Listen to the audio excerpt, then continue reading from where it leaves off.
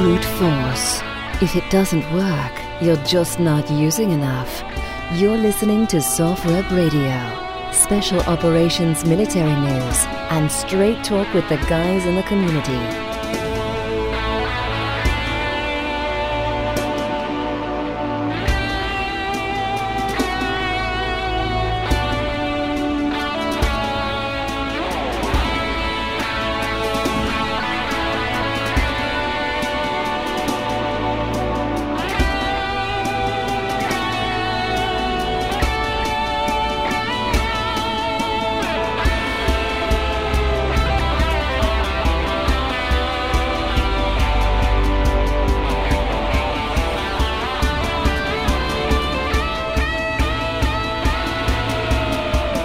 SOFREP Radio, on time, on target. We have Andrew J. Polsky, or I know I could say Andy Polsky, in studio, author of Elusive Victories, The American Presidency at War. Although you're not really out on the book tour promoting this because it came out in 2012.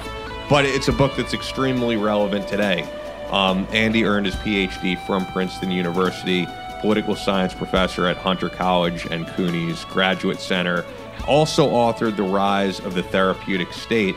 And this book, although, as I said, from 2012, very relevant today. Yeah, that in some ways that's unfortunate because it just means that the wars I was writing about in 2012 are still going on. Yeah, I mean, it's incredibly important, and I think maybe that's where we should focus on today is the global war on terror, because you chose a number of presidents, American presidents, who were serving during times of war, going back to Abraham Lincoln. But you also profiled George W. Bush and Barack Obama's administration, but then the book came out before the Donald Trump administration. So, if you're willing, we'd talk a little bit about that as well. Yeah, that's as good a place to start as any. Sure. So, I mean, do you want to tell us first off, what the thrust of your book, Elusive Victories, is? Sure. Well, the book emerged after the American invasion of Iraq in 2003. I'm a political scientist. I've been teaching about the presidency and political parties. It turned out people in political science were not writing about wartime presidents, and there we were thrust into the middle of a war. So I began to do research and writing on it, and I came at it originally from what I would call a traditional liberal skepticism about presidents and war powers, which is that going back to Vietnam, there have been people who wrote then, and this was the general view, that presidents had too many war powers, that they could get America into conflicts and then make it impossible for Congress to get us out of conflicts. This was Arthur Schlesinger Jr.'s thesis in the Imperial Presidency, and he traced all of the ways in which the powers of presidents have increased over time to get the country into military conflicts. Okay. But then as I looked more closely at it, I came to see how little power presidents have to determine the outcomes of conflicts. And in fact, the more powerful we make them in terms of having a large standing military that they can deploy anywhere in the world and have in modern times done that, the worse the results have been in military conflicts. In Vietnam as an example, Iraq was an example, emerging as an example at the time. So something was going on there where these supposedly all-powerful presidents found themselves, I would use this, and they weren't muscular, they became muscle-bound. They were actually not able to accomplish what they wanted to accomplish. And that was really the start of where I was when I took on the book project, to try and figure out some of these puzzles about the relationship between power and accomplishment or lack of accomplishment. Listening to your skepticism, it sounds a little bit like the writings of John Mearsheimer or Stephen Walt, who express a lot of skepticism about what the U.S. government can realistically accomplish in these overseas conflicts. I think that the Iraq War is a really good example. George W. Bush essentially decides he can take American military power anywhere he wants to. There's no competing superpower in the early 2000s. There's no real restraint on what he can do. And the 9/11 attack created these very permissive circumstances where arguing that the war on terror would take us anywhere that there were terrorists meant that he could pretty much go with the U.S. military where he wanted to. And if it was Afghanistan, fine, but Afghanistan wasn't a good setting to make a demonstration of what American power could accomplish. Even if you rebuilt Afghanistan, it was in an out-of-the-way place. Iraq, in the center of the Middle East, a strategically vital area. My goodness, if you can turn Iraq into a functioning liberal democracy, the consequences across the Middle East would be enormous. That's a very bold ambition to have at the start of a conflict, very unrealistic, in fact. But that was where George Bush envisioned us going in 2003. So the lack of constraint and the belief that you could take us and do with American power just about anything you wanted to was a characteristic of the Bush administration in its early phase. We've come a long way since then, I think, even though we're still embroiled in these conflicts. Over time, the goals of what we hope to accomplish, whether it was Afghanistan, Iraq, or any place else, have become much more modest in reaction to our failure to achieve many of the things we thought we might achieve in 2003. Do you think I wanted to ask you about the AUMF, the authorization for the use of military force that came around after 9/11. Do you see that as just a massive abuse or potential abuse of presidential power or something that's inherently dangerous? We've had open-ended congressional resolutions that have that have allowed or empowered presidents to go into conflicts. Presidents don't actually necessarily need them. Mm-hmm. I mean, Harry Truman didn't get a declaration when he went into Korea. He invoked the United Nations police powers and said that was sufficient. But what Harry Truman taught presidents was it's foolish to go into a military conflict without Congress being behind you, because if things don't go well, you're out on your own. All right? They don't own the war. You own the war. So no one wants to make the Truman mistake. Lyndon Johnson used the Tonkin Gulf Resolution. Again, that's an open-ended invitation to expand American military operations into Vietnam, and he used that. So when Congress in 2002, when the resolution authorizing force was adopted by Congress, was in a terrible position to say no. You have 9/11 still just a year behind you. It's in everybody's memory. And then you have Democrats in 2002 running for re-election, afraid of being soft on terrorism. Any of them who were contemplating running for the presidency in 2004 wanted to be on record as being strong on terrorism. So you have the John Kerrys and the Hillary Clintons of the world in the Senate voting for this resolution. They soon feel that the war is going badly and want to take an opposition position, but then they're subject to the criticism that they're changing their minds just because things are a little bit tough. I don't fault George. I think what George W. Bush did in 2002 was shrewd. I think he wanted to get the country behind him. His father had done so in the Gulf War, but via a very narrow margin. His resolution to support the use of force in Congress passed by just a few votes. The many people in Congress, many Democrats in particular, wanted to give sanctions more time. Bush 43 wanted a wider mandate, and he took advantage of the timing to do that. Congress is not an effective restraint on presidents when they're about to send the United States into a military conflict. It isn't, and that's not going to work very well in the future. I think when Obama talked about getting a resolution to go into Syria, what he was really hoping was that the lack of congressional enthusiasm would give him an excuse not to go into a conflict he didn't want to go into. They even tried to outsource it to the Brits at first, didn't they? Where they were trying to see if the House of Parliament would authorize some sort of military. I don't recall the specifics. You may be right about that. Yeah.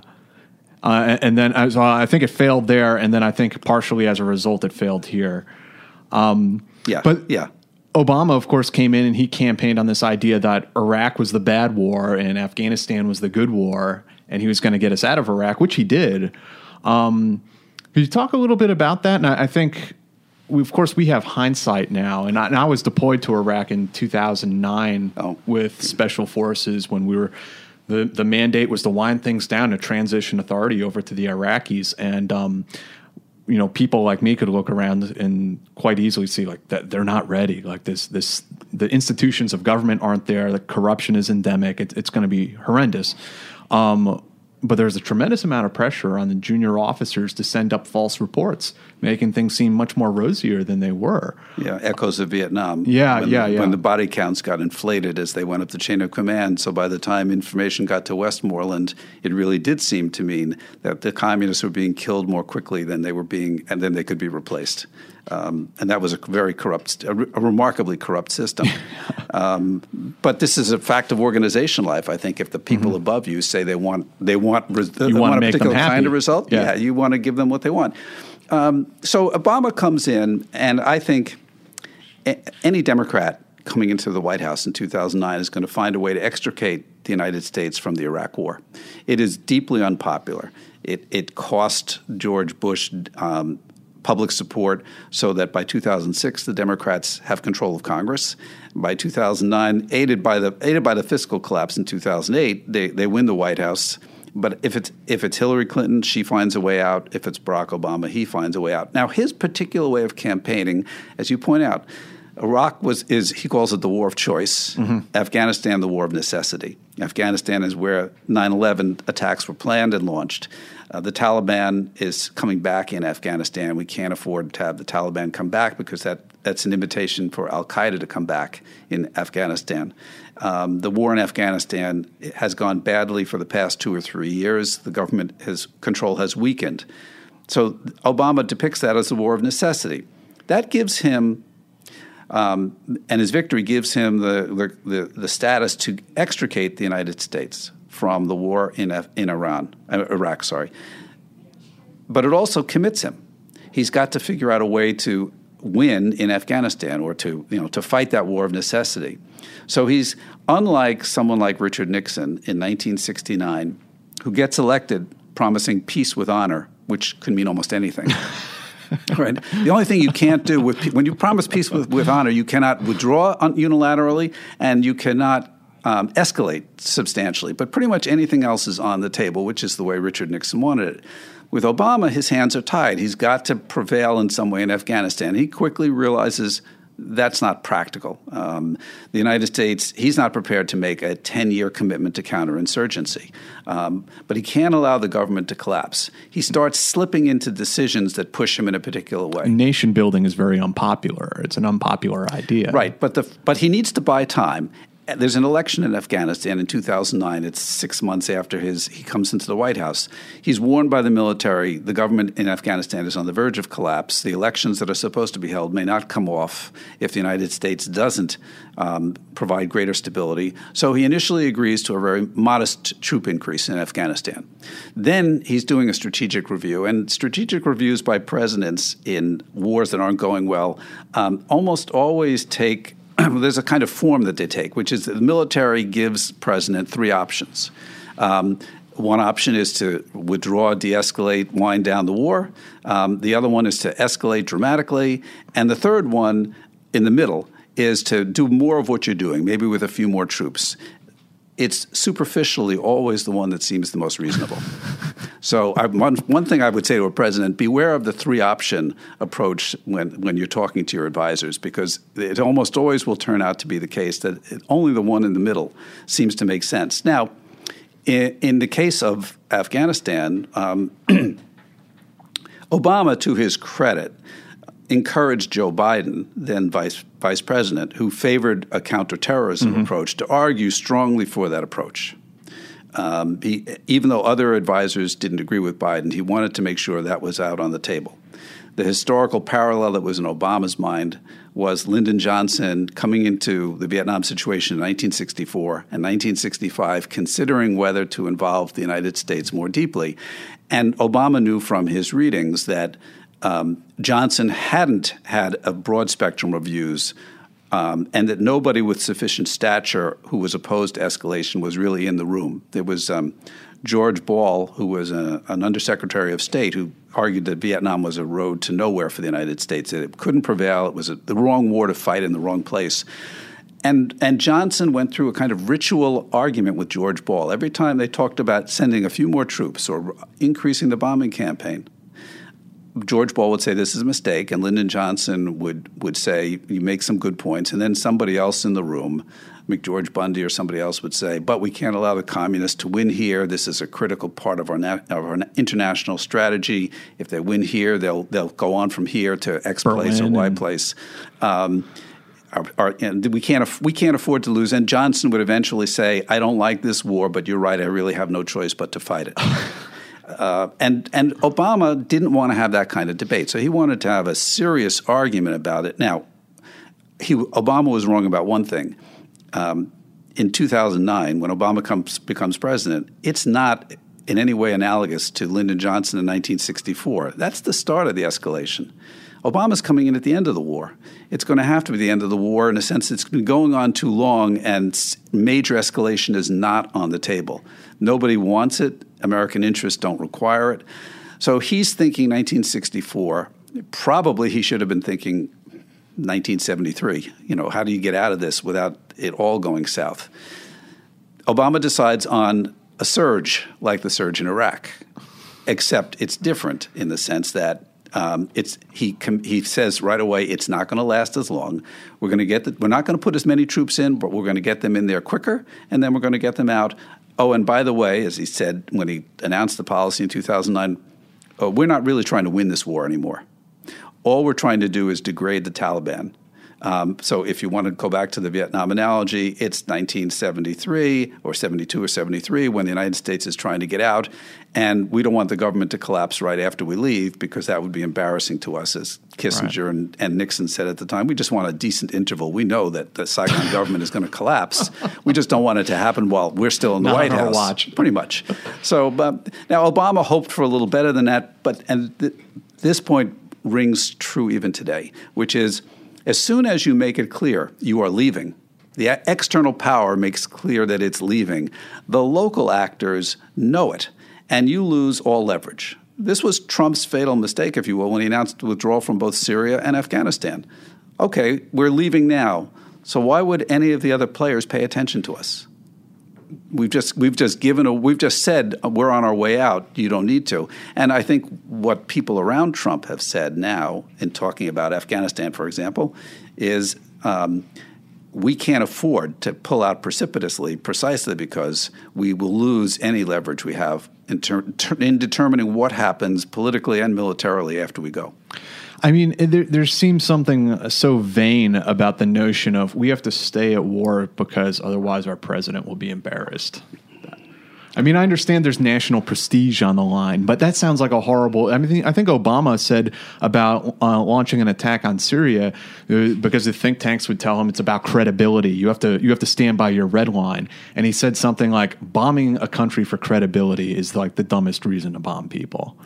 Given that Obama had put his credibility on the line, unfortunately, when he essentially drew that line and said, chemical warfare is the thing that I won't allow. You don't draw lines in the sand unless you're really prepared to live up to them. And boxing yourself in is something that's going to happen in wartime anyway. Don't enable it. Don't make it happen faster. The one theme I would point out in the book that I stress in looking at some of the debates about presidential war powers and how presidents ought to lead countries is that any president is going to lose his freedom of action over the course of a war. The smartest thing he can do, or she can do, assuming it's a woman in the White House, is to try and preserve that freedom of action for as long as possible so that you can change course in certain ways when you need to. And generally speaking, the best wartime presidents, I'll go back to Abraham Lincoln of the presidents I looked at, the most effective ones are the ones who managed to some extent to safeguard their freedom of action for the longest possible time. It can't be sustained indefinitely. The choices you make are going to will hamper you. And even terrific, very capable wartime presidents like Franklin Roosevelt made lots of mistakes that compromised their freedom of action as they went along. I'm also interested in how I think it happened with Obama and also with George W. Bush that they got stung. And I believe it was in Cheney's memoir where he talks about how he was pushing for military action in Syria during the George W. Bush administration. And everyone's like, no, this is after Iraq. They were like, no, we're not doing that again. And then, and what we talked about with Obama being very resistant about Syria and shrewdly not escalating the situation in Ukraine. It seems like both of these presidents got stung early on, and they began to express some of that skepticism we had talked about. I think they both definitely got stung. I think some were slower to come to skepticism than others. If I look at Obama and Syria, even now, what do you learn from this episode? There were no good choices. Right. What could Obama have done in 2013 that would have been the right choice when Syria is falling apart, the government is waging war on its people, the Soviets are beginning to poke their nose, the Russians are beginning to poke their noses in. I guess I call them the Soviets because they're back to being so much like the Soviets in their behavior. Old habits die hard. The Russians are interfering. He's apparently used chemical weapons on his own people. So what's the good choice here? Well, if you intervene, you're in another war that is as unpromising as Iraq was. You have ISIS on the ground there, expanding its territory. You take them on as another military challenge, but you've already committed U.S. forces in Afghanistan pretty much indefinitely and hoping to get out of that. You just got the United States out of Iraq. You have a domestic agenda that you want to pursue. And here's this Syrian conflict that's presenting itself with essentially no allies or partners on the ground. Yeah. The feeble attempts by the CIA and others to create a pro-Western military was kind of in laughable. Syria. Yeah. It didn't work. It hasn't worked. All right, it didn't work then. No allies on the ground. So going in with no clear target, no strategy. Essentially, you're going to replace the Syrian regime with what? So there's no good choice there. But you stay out, and what happens? ISIS expands. It sets up its caliphate. The government in Syria allies itself closely with Russia. Russian influence grows. Frankly, in some situations, there are only bad choices for American presidents. You try and figure out the least bad one. I'm not convinced that Obama didn't pick the least bad one. It may have been because we don't know what would have happened. May if have he been had the gone best in. one, Yeah, best option. The best of just a poor set of choices, Yeah. and that's sometimes what presidents deal with. And in the end, I mean, we ended up going with covert action, special operations, and airstrikes, which, interestingly, the American public seems very comfortable with. Yeah, almost no casualties. Yeah, it seems like it doesn't really bother. Like, we don't really regard that as war. No, there's very little outcry over the bombing in Yemen right now, which has been done with American support. There's no outcry over drone strikes. If the light footprint of special forces of various kinds, coupled with airstrikes, coupled with training missions of certain kinds, seem to be the level of imperial expansionist practice that the American public is perfectly happy to live with. You know, when the British Empire was at its peak, British units would be sent all around the world, and they'd fight various wars against Afghans or Zulus or others. And the British public was perfectly acceptable because it was a professional military. They were volunteers, long service volunteers, no conscription. The soldiers were considered to be on the fringe of British society. Nobody worried. The only thing people worried if there was an embarrassing defeat, which the British had their share of, but otherwise it didn't seem to particularly concern the public. And we've never had an imperial mindset like that, but we've now come to something which I think is closer to that than we've had in the past. The professional soldiers who are willing to go out and be deployed in relatively small units with few casualties. This is something that the American people seem prepared to live with. It's getting very little discussion now in the political campaign that we're about to start. It's getting very little discussion in general in public. And the only time you get a discussion is if the president abruptly decides enough of this and talks about leaving. and then people tell him why he can't do that. Yeah, exactly. That, or once in a while when, 4 soldiers get killed by a suicide bomber in Syria, or, 4 soldiers get killed in an ambush in Niger. That's right. Suddenly everyone's like, whoa, why do we have people that, what's going on here? You can't do that, But that's the only time when things go really bad. But I mean, segueing from that, I wanted to, of course, ask about what's happened since you wrote this book with President Trump, because he ran on, his campaign was, as we were talking about before we got started, we're going to be doing so much winning, we're going to be sick of winning. We're going to get out of Syria. We're going to get out of all these protracted conflicts in the Middle East. And even somebody as bombastic as President Trump, who doesn't really seem to care much what the political establishment thinks of him, has been unable to extricate us from the global war on terror. Even during the debates, blaming Jeb Bush's brother for 9/11 was pretty outrageous. Remember that? There were a number of things that stand out in the campaign as outrageous statements. Yeah. We could spend a long time making a list. He came into that campaign and he knew who his public was. His public generally. The populist piece of the public were people, Midwestern, Rust Belt, working class Americans, predominantly white, dismissed by both parties, having little voice in either party, and he understood that that's actually the part of an important part of the population that sent its sons and daughters off to these wars. The irony of it, as you've said before, Jack, too, is like that's completely not who he is. He is a New York elitist. Oh, of course. Yeah. There are a lot of faux populists out there. Yeah. So the fact is, he had a public, and that public was frustrated, had many frustrations, and one of the frustrations was an endless war that nobody could figure out how to win. So what do you say to that public? You say, first, we're going to win. You're going to get tired of winning. That's not actually a policy statement. It's actually an echo of frustration. That's all it is. Yeah. It's a frustration statement. So it hit a chord with the public. But then he also said we'd been involved in these long, pointless wars trying to do nation building in parts of the world where nation building would be difficult or impossible. Enough of that. Right, we're done with that. He wasn't necessarily wrong on. No, he was right, and to his credit, because he hasn't delivered on a lot of his promises, this is one he's kept so far. Okay, he has not put the United States in the business of nation building.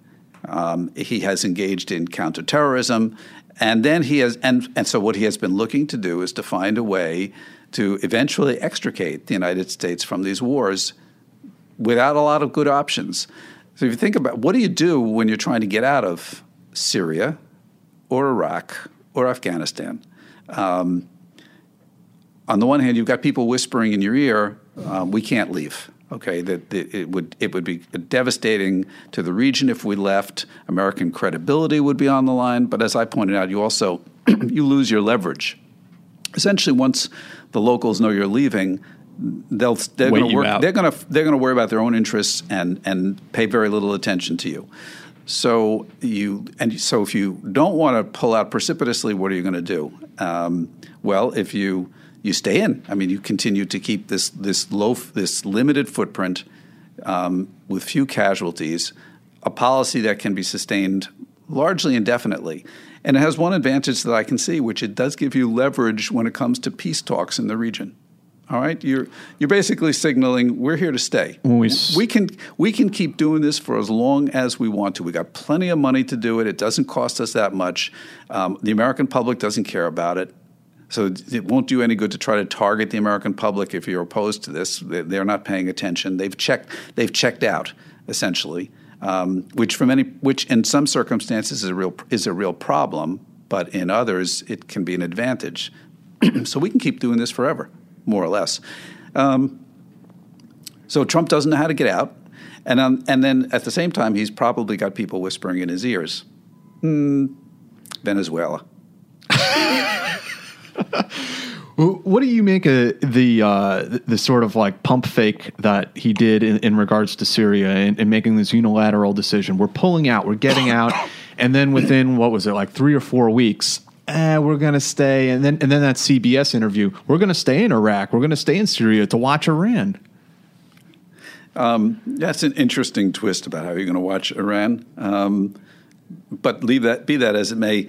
So presidents have processes, or they don't, actually. Most presidents have processes. And the processes have their good side, which is that if they work well, they give you a pretty thorough opportunity to look at the advantages and the costs of any course of action.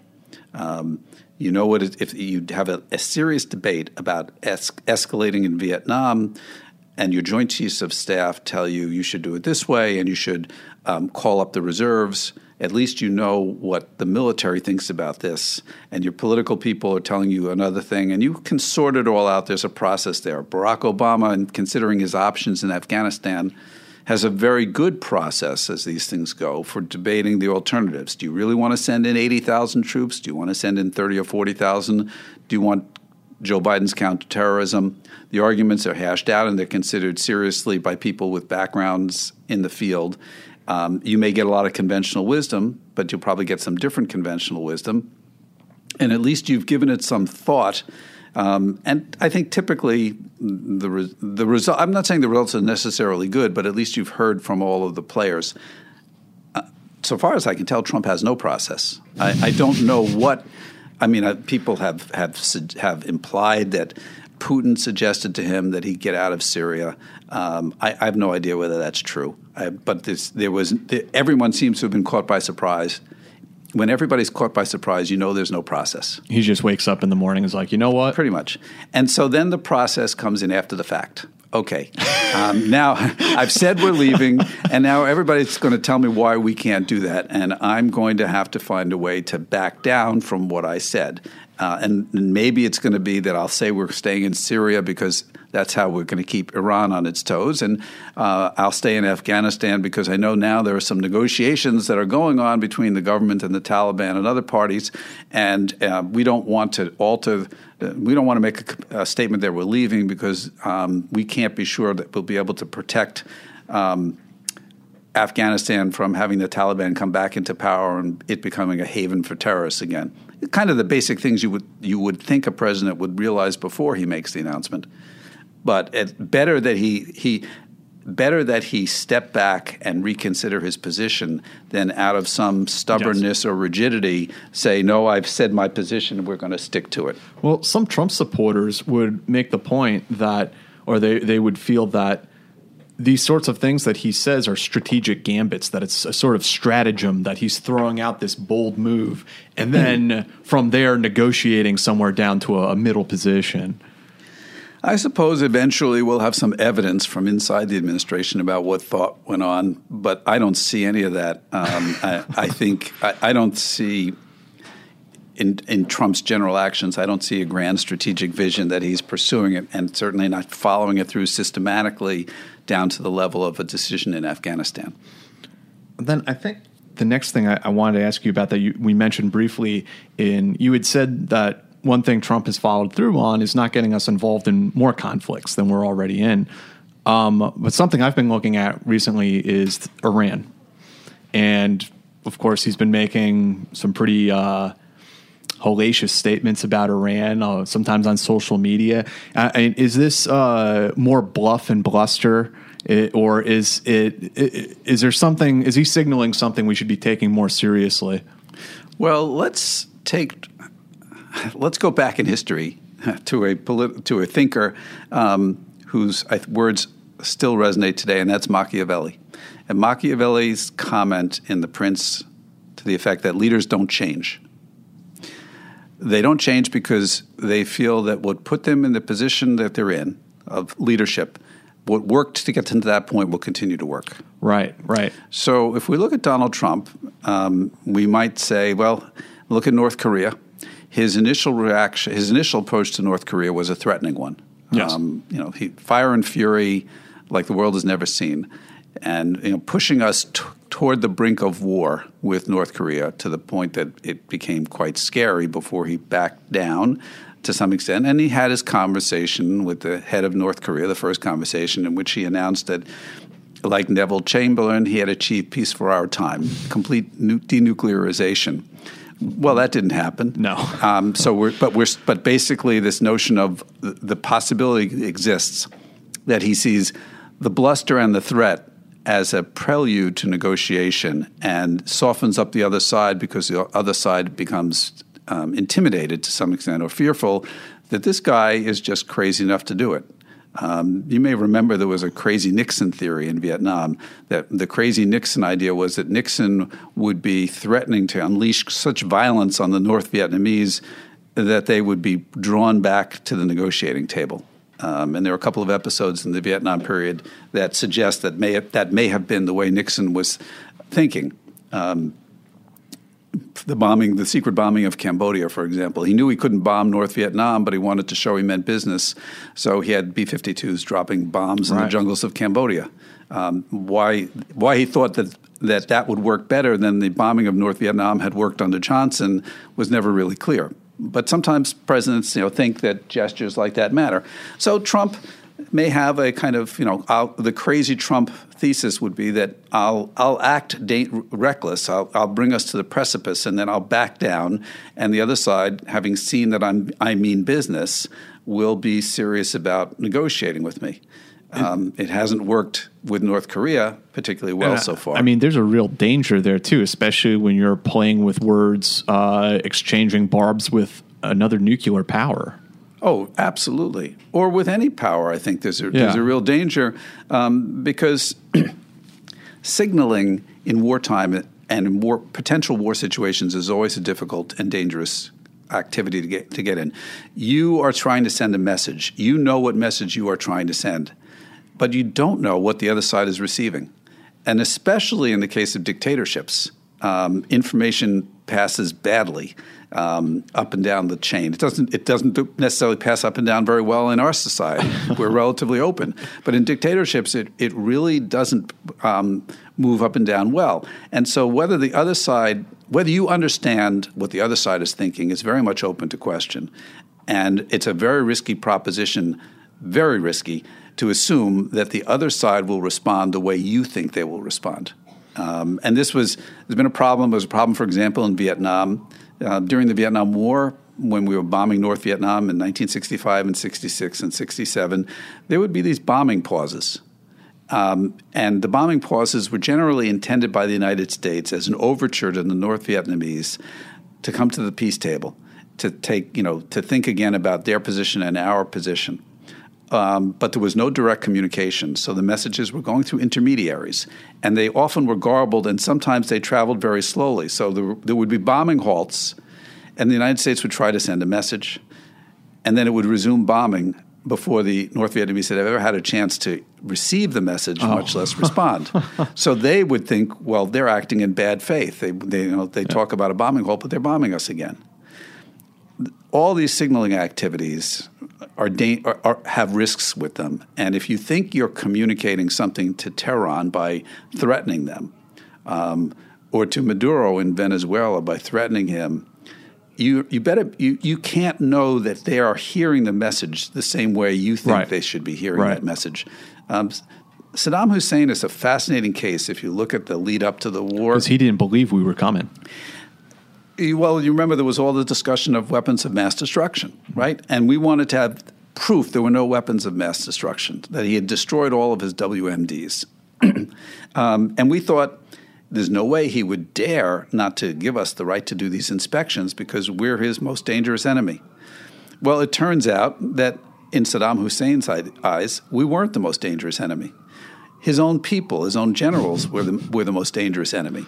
And his one trump card against them was their fear that he still had weapons of mass destruction. So he actually wanted them he wanted to create the uncertainty for his own people or for the Iranians next door that he still had chemical and biological weapons so that they wouldn't. He knew his conventional military had been drastically weakened, and they couldn't really and was incapable of defending him against a serious adversary. But if there were chemical weapons, that was a whole different story. So his understanding of who his enemies were was completely different from what the Bush administration thought. the lack of communication, the misunderstandings, had a lot to do with the games that were played up to the beginning of that of the war in Iraq, and we have to be wary of this happening in any other potential conflict situation. There's a tremendous possibility of miscommunication and misunderstanding. Another one of President Trump's campaign promises, which he followed through on, was pulling us out of the Iran deal, which seems counterintuitive that that was a deal that curtailed Iran's progress towards a nuclear weapon, and we can argue the effectiveness of it. But surely it's better to have something in place than have nothing in place, nothing constraining them. Why do you think Trump went through with this, and what do you think he was trying to signal with it?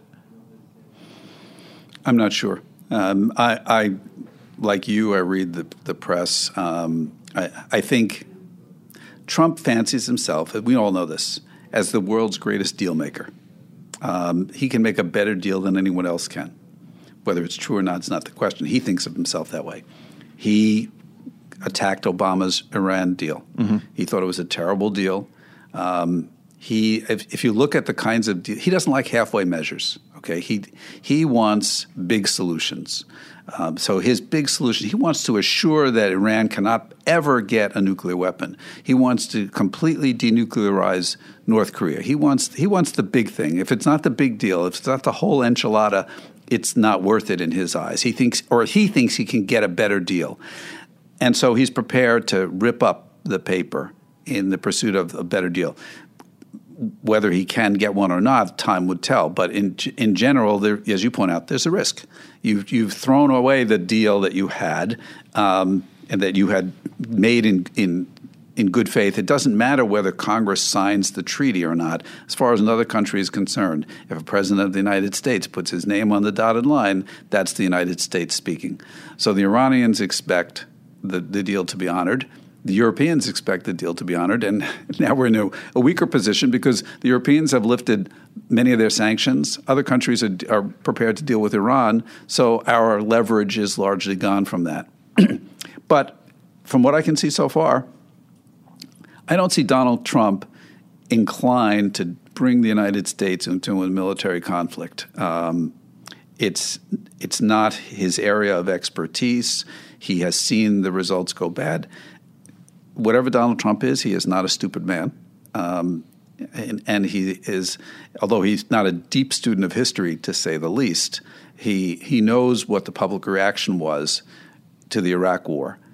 And he doesn't want his legacy to be another war like the Iraq War, which utterly destroyed the Bush 43 presidency. He's not interested in that. So for him, it's about the bluster, the talk, the grand bargain at the end that seals his place in history and wins him the Nobel Prize. And that's what he hopes to come away from these situations with, I think, at least based on the North Korea model. Is there a real problem with because you studied these presidencies, in depth? It strikes me that there must be a problem that we work in these 4-year political cycles, maybe 8 years.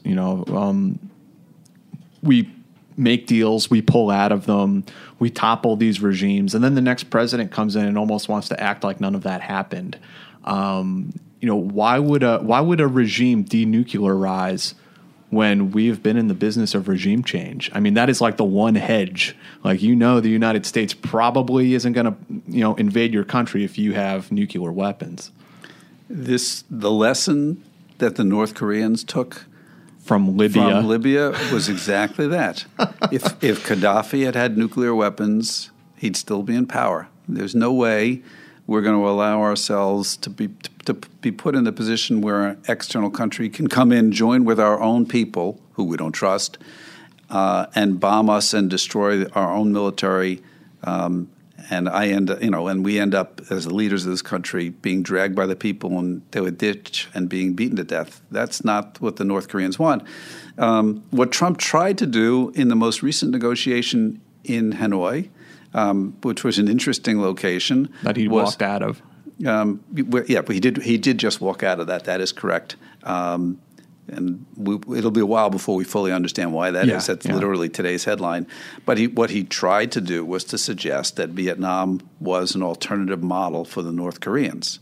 And here's the argument. The United States, a generation ago, fought a war in Korea. Another generation essentially fought a war in Vietnam. We were adversaries.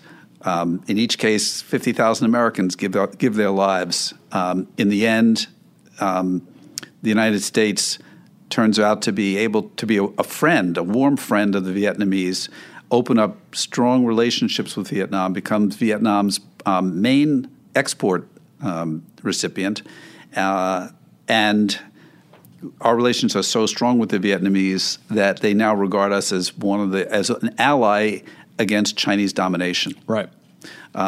So there's that path that we might suggest for the North Koreans, or there's the one of continuing belligerence, poverty, etc.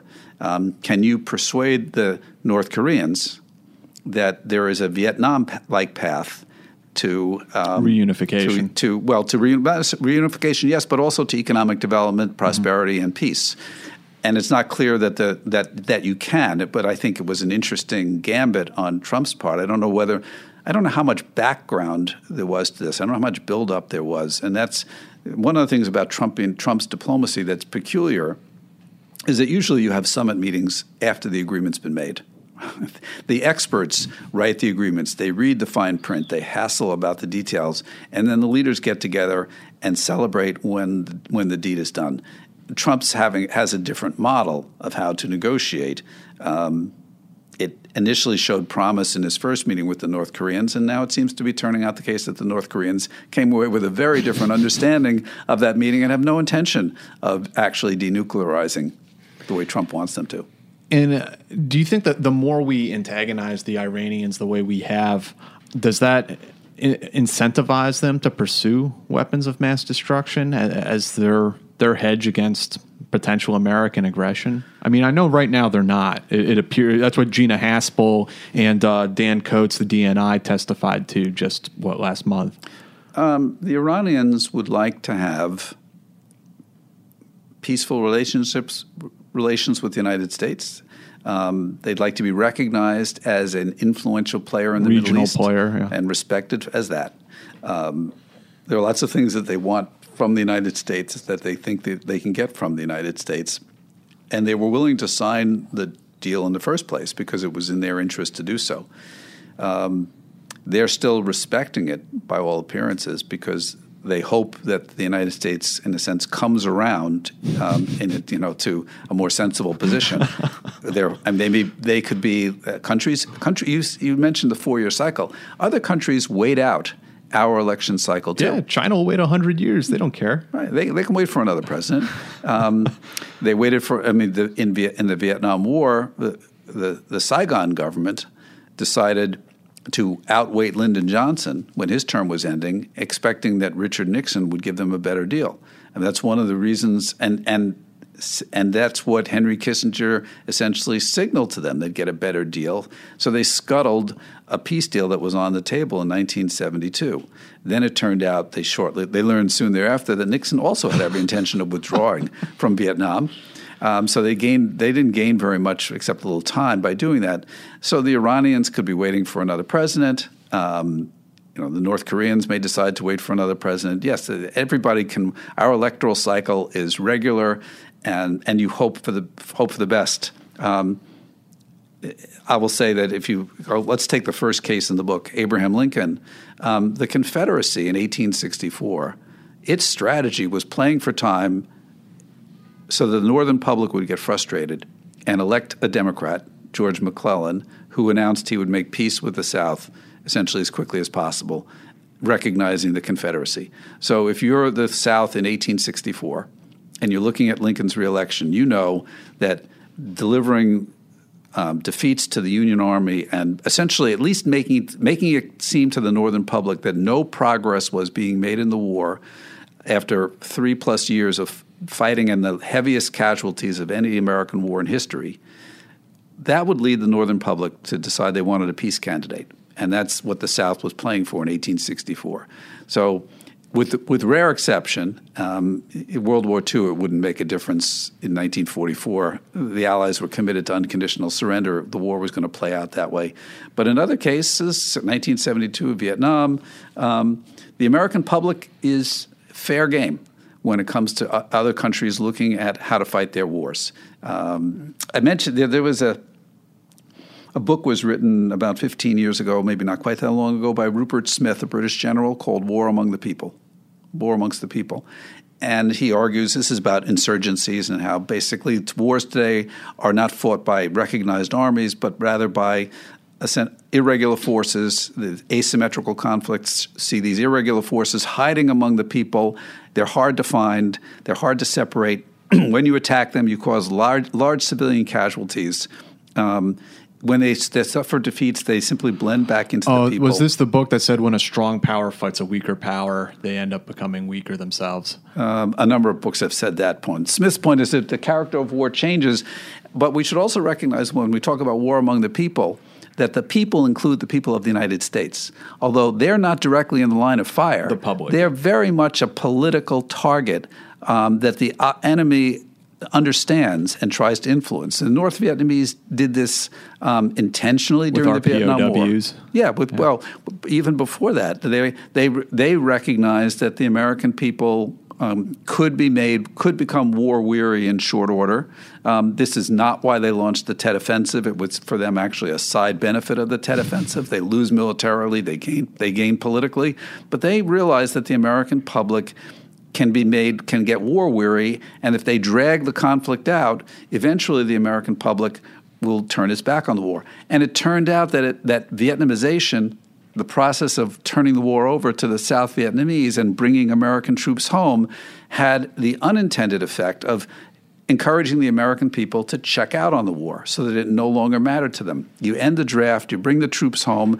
It's not unlike the conflicts you describe now. We're still there training the Vietnamese. We're still there bombing. But there's no price for the public. The casualties are going down. The public is losing interest. But as the public loses interest, it also stops caring about the outcome. So the fact that ultimately the South Vietnamese government will collapse means nothing to the American people. They've checked out. And so it is in Iraq, a generation later. By 2008, the American people have checked out on the Iraq war. Do they care what happens in Iraq afterwards? No, they really don't. Get the troops home, the casualties go down. It's probably largely true in Afghanistan today.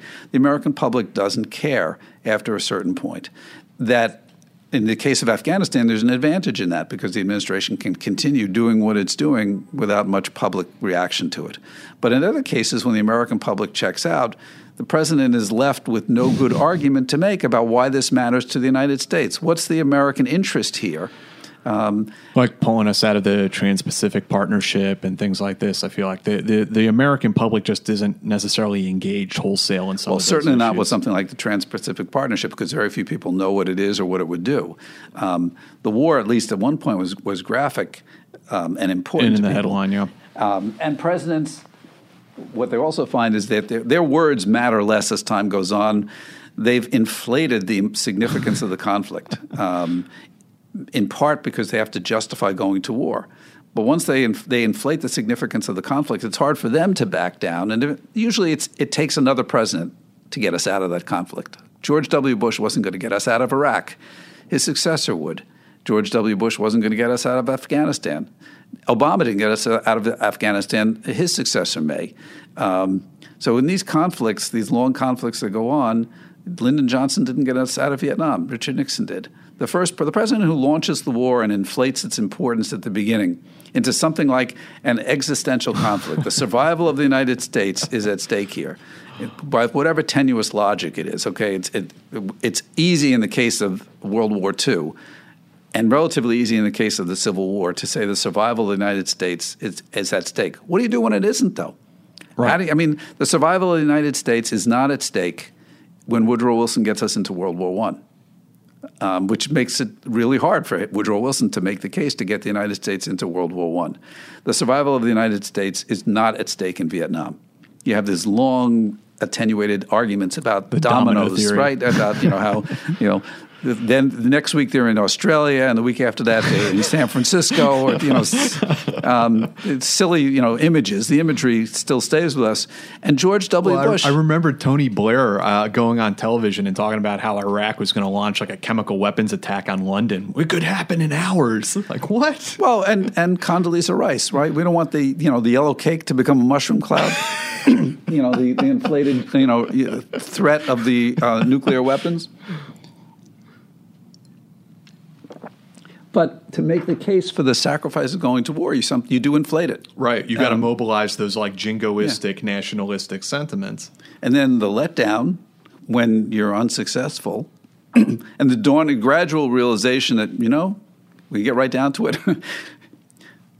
There weren't any WMDs in Iraq. They went looking for them, and they couldn't find them.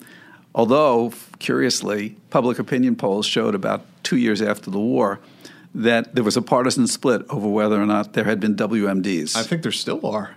That could very well be. I haven't looked at any recent surveys, but Republicans became more convinced that there had been WMDs, and Democrats became less convinced, which probably says more about the way our partisan mind habits work than anything else. Well, we have taken up almost an hour of your time already, but I guess maybe the way to wrap this up, unless you have any concluding remarks or anything else about the book you wanted to talk about, I did want to ask you, do you see a potential roadmap or a potential way forward that the United States could begin to extricate itself from these many, many different conflicts we're in? Is it even possible? Or if we just created this war machine, the so-called military-industrial complex, we can't even back away from it because our culture is predicated upon it? You have to rely essentially on the good judgment and self-restraint of the President of the United States. So we're in trouble. Especially currently. I mean, well, are we? Yes and no. I mean, when I say that, it's because the war power, the military capacity is at every president's disposal. And this is the big change between the pre-modern era, before World War II, and the present time. Because before World War II, you didn't have a military basically you could deploy immediately that was of any significance. You had to create armies when wars were about to happen. Lincoln had to build an army from nothing in the Civil War. It changes in the late 19th century, beginning with the creation of a modern United States Navy, which projects us as a world power, and that means we're going to be more entangled in different parts of the world. And we started getting involved in colonialism and things like that. And then after World War II, the United States doesn't fully demobilize. We maintain a large standing military on a permanent basis. We do some demobilization after World War II, but it's limited, and very little after the Korean War. And so now we have a military that spends somewhere around 40% of all of the world's total expenditures on military forces. So it's there. It's not going anywhere. We're a superpower. We're not quite the hegemonic power we were after the Soviet Union collapsed, but essentially a superpower that has that kind of hegemony and wants to preserve it, sees any disruption in the global order as a threat, no matter how far away it is, whether it's Venezuela or it's Afghanistan, you name it. Any war could potentially threaten that. So we are on our guard all the time. All the time, with the military force, with the sense that our interests are at stake in any conflict around the world. Potentially leads us to the situation where we would consider using force nowadays in ways that we never would have before World War II. So what stops you? It is the president's essentially restraint, whether he's advised that way or whether he's inherently skeptical of military involvement, which is what Obama was. You're not going to only those presidents who are aware of the risks will be careful, I think, about getting us into military conflicts. And I don't think in the wars we've been fighting, there has been nearly enough attention to the risks that we take when we go into war. We know that we can win the conventional phase. We know there aren't going to, and that's not going to take very long, because no conventional force that we're potentially confronting can compete with the conventional force of the United States. So the early victory is right there. Donald Rumsfeld was, in one sense, smart about this because his view was, we do kinetic warfare well. Okay, that's what we should be doing. The rest we should outsource. Right? Nation building, leave it to the French or the Brits. But we should not do nation building. Now, of course, there's no way you can put that into practice. It's a national style. Yeah. And Rumsfeld was a terrible Secretary of Defense because he does win the kinetic phase of the war in Iraq and has no clue what to do afterwards. He wants to control it, but he doesn't know what to do with it. So the temptation to use force will be there because we do have overwhelming force. Getting in is easy. Presidents have lots of things they can do to get us into war and lots of ways they can choose to fight those wars in the early stage. That's not the problem.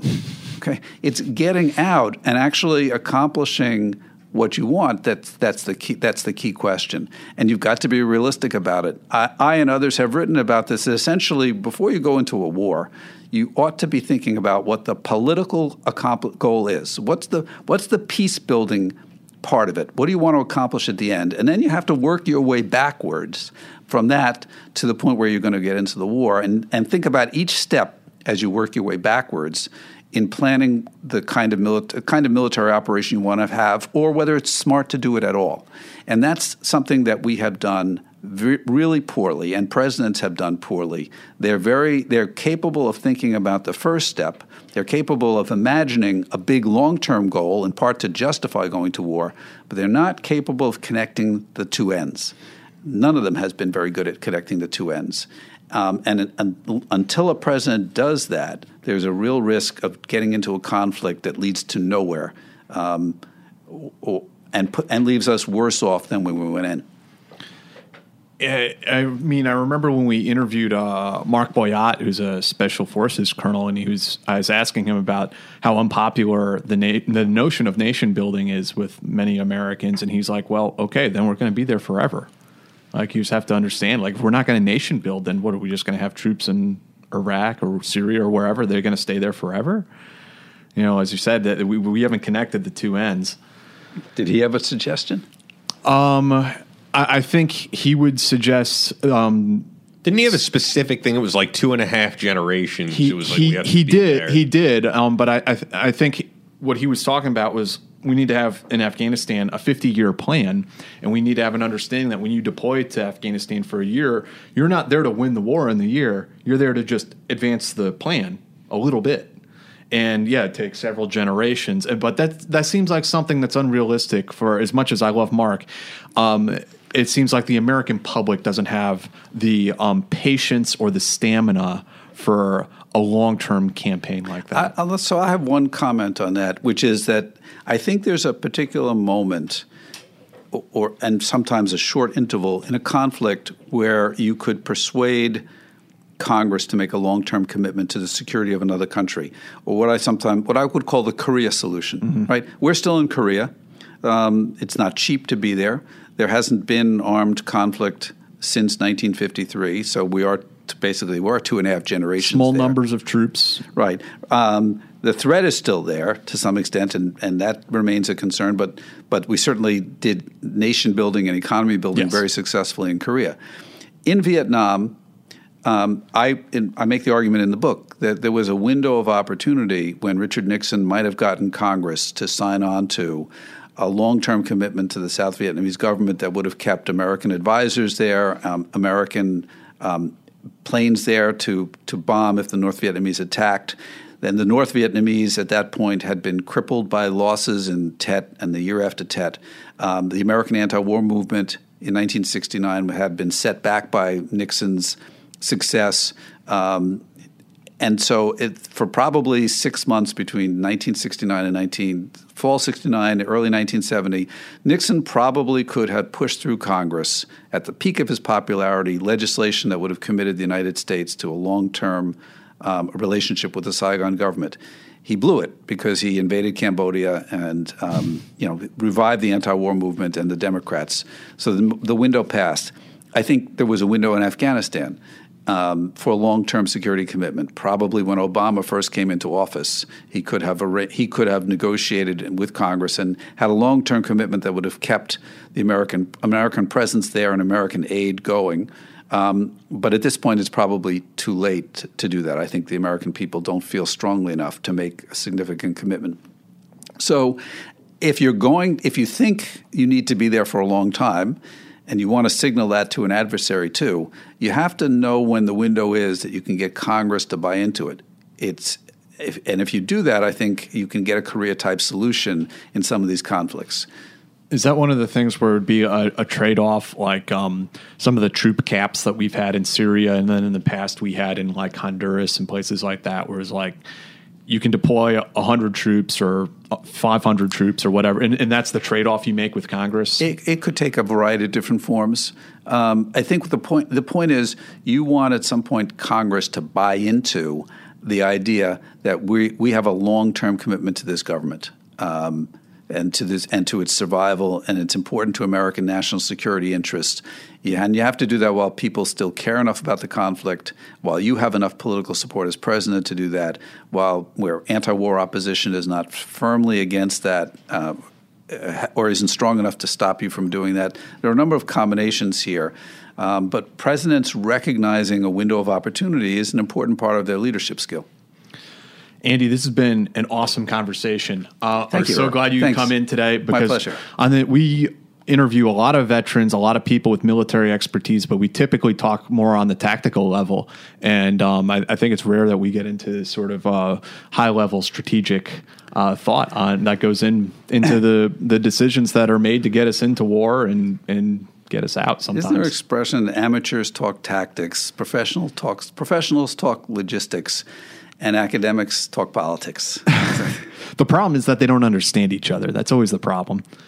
That can be, and one of the things I'm proud of about the book is that the people who've read it and reviewed it have not found flaws with the military analysis that's in the book. I mean, I take very seriously the need to be accurate in all of what I say. And I've certainly read a lot of books by academics who get the tactics part wrong. So I paid attention to that too.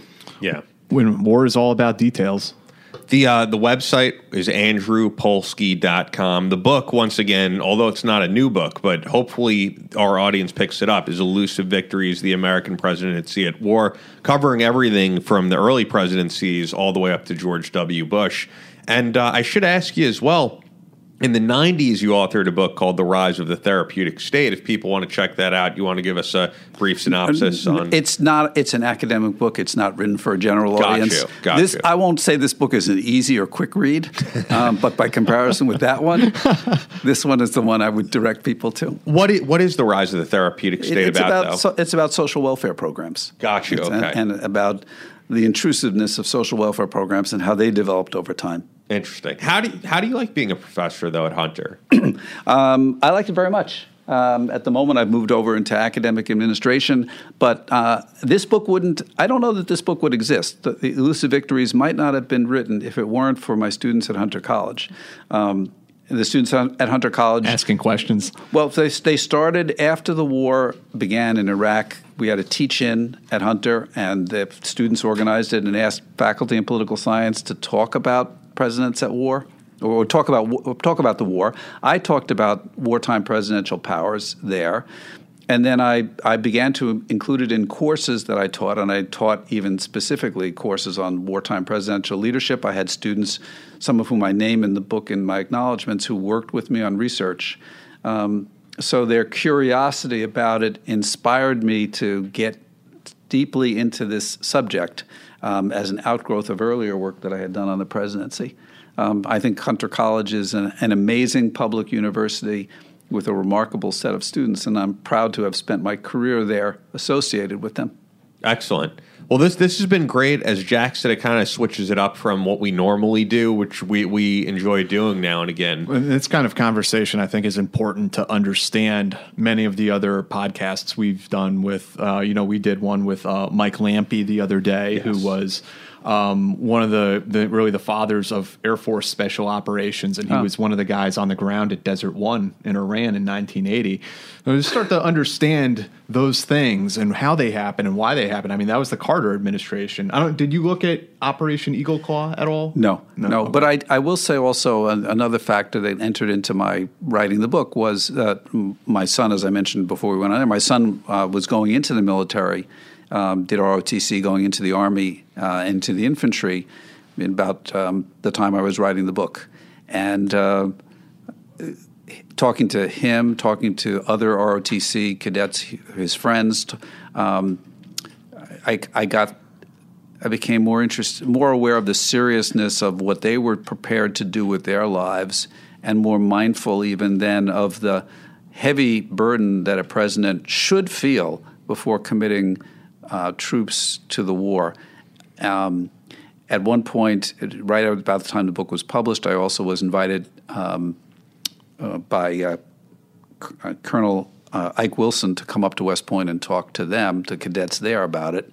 And at another time when I was talking about the book, I gave lectures based on the book a couple of times in Vietnam.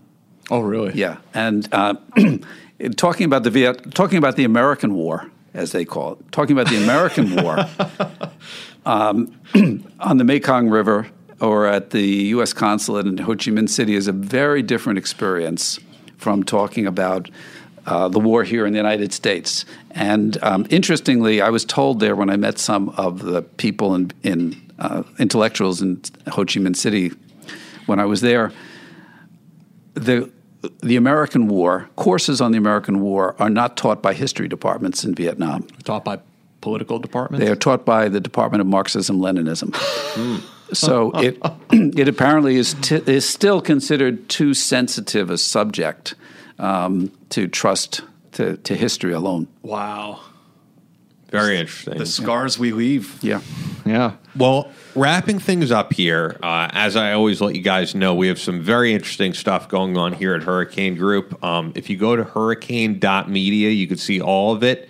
I'm going to tell you some things on the horizon right now, though. Be sure to check out Crate Club. We have different tiers of membership depending on how prepared you want to be, and gift options are available as well. The guys involved in Crate Club are doing an awesome job with putting together great gear, a lot of 100% custom products made for us, everything from sunglass cases to EDC bags and other manly products. It's a club for men, by men. You can check that all out at crateclub.us. Once again, that's crateclub.us. Also, as a reminder for those listening, now is the time to sign up for the Spec Ops channel. That's our channel that offers the most exclusive shows, documentaries, and interviews covering the most exciting military content today.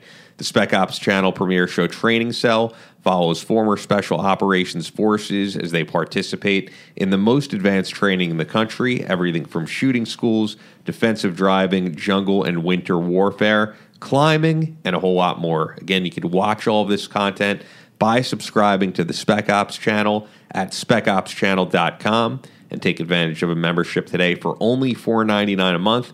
That's specopschannel.com. Sign up today. Last thing I'm going to let you guys know about that we're really pushing very hard here is the NewsRep Financial Report. This is exclusive information that you can act on today to secure a brighter future for tomorrow. The NewsRep Financial Report can help you discover new investment strategies in the defense sector. Defense industry stocks can be a lucrative investment if you buy at the right time. Our team of foreign policy, security, and military experts provide real-time intelligence for stocks based on global trends that affect financial markets in the national defense industry. By subscribing now, you'll get exclusive access to our industry expertise, the NewsRep Financial Newsletter Advantage, which is our team that offers unmatched defense industry familiarity and expertise, unbiased knowledge of geopolitical trends, full access to NewsRep's foreign policy, security, and financial intelligence platform, access to our team of experts and analysts. Just go to the FinRep tab that's right at the top of the newsrep.com. Go to the newsrep.com, click on the FinRep tab at the top. If you're a member, you actually don't have access to this, so this is a separate thing that we're doing. And people are loving it. So it's right there on the newsrep.com, the FinRep tab at the top. sign up for that as well. And speaking of like switching things up, next episode we're going to have a guy on that is from a really interesting background, really, outside of the media world, although he self-published this book, and that's Captain Edward Black, who wrote True Stories of a Small Town Cop. We know we have a lot of people in the law enforcement community who listen, and I think it's good to get that perspective, because sometimes I, and maybe you, make some statements out of ignorance of, we don't have that background. So I'm fascinated by that, because the big town cops, they're covered quite well by big town newspapers, but rural America it's like a black hole a lot of times as far as the media is concerned. So I'm excited to hear what he has to say. Yeah, and then on the horizon we have some other great guests. Mike Schlitz is going to come back on with us. It's been a very long time since we've had Mike on. Before I leave for Florida, I'd actually like to do possibly a show of just Q&A. So if you guys want to send some emails to sofrep.radio@sofrep.com, I'll try to get to all those, maybe do that show. It's just an idea I have. I've gotten a lot of recent emails, though, that are extremely long. Keep it concise to like 1 or 2 questions. This guy sent me like 9 questions. I'm not going to get to that. So yeah, if it's sorry, yeah, and Andy is laughing at that. But yeah, if it's just concise, we like to answer that stuff. So send it to sofrep.radio@sofrep.com. And then before we did this interview, I was in here early and I interviewed Kristen Beck, who's been on the show plenty of times, but who I've never met. We talked about a whole lot of stuff. We went 90 minutes, and I'm going to have that for when I leave, so it's not a best of. So be prepared to hear that one in March. Cool. Kristen Beck and myself, we went over a whole lot of things, because Kristen happened to be in New York and was here with her dog, Lily, and people outside were loving seeing, big service dog here. But we got into some, we talked about drones, we talked about women in combat, and just Kristen's career with several, SEAL teams and records that Kristen broke. Yeah, so. I'm sorry I missed that one. How dare you? Yeah, I've asked people about her in the past, times in the SEAL teams, and everyone's like, no, back when she was good SEAL. Good. Oh, yeah. Well, if you listen to this episode, gets into records that she broke on the shooting range and things like that, and wow. It's pretty cool. So maybe you'll want to listen back to that one. But it was interesting to finally meet the person in person. Once again, it's andrewpolsky.com. Check out Elusive Victories. Anything else that you want to get to before we wrap this up? It probably doesn't serve my interest to say this, but there are a lot of used copies available on Amazon for a very low price. As author, I don't get any royalties, but as author right now, what I'd really like to have is people read the book. I mean, that's great. That's pretty cool. That means you really stand behind, the importance of what you're writing. Yeah. Any, I think I asked this before we came in, but any further books on the horizon? On the distant horizon, but we'll have to wait. Okay. Maybe we'll have you back in if it's in our wheelhouse. Sure. I thought this was a great one. Thanks. Thanks for coming in. We'll love having people in studio, and hopefully this audience enjoys it, because like we said, it's something very different, but as you said, ties into other episodes that we've done. Yeah, if you want to understand why the decisions were made to launch military operations that we talk about every day, I think you have to read about the strategic thought that goes into it. Well said. Cool. Thank you. Thank you so much. You've been listening to Soft Rep Radio. New episodes up every Wednesday and Friday. Follow the show on Instagram and Twitter @Soft Rep Radio.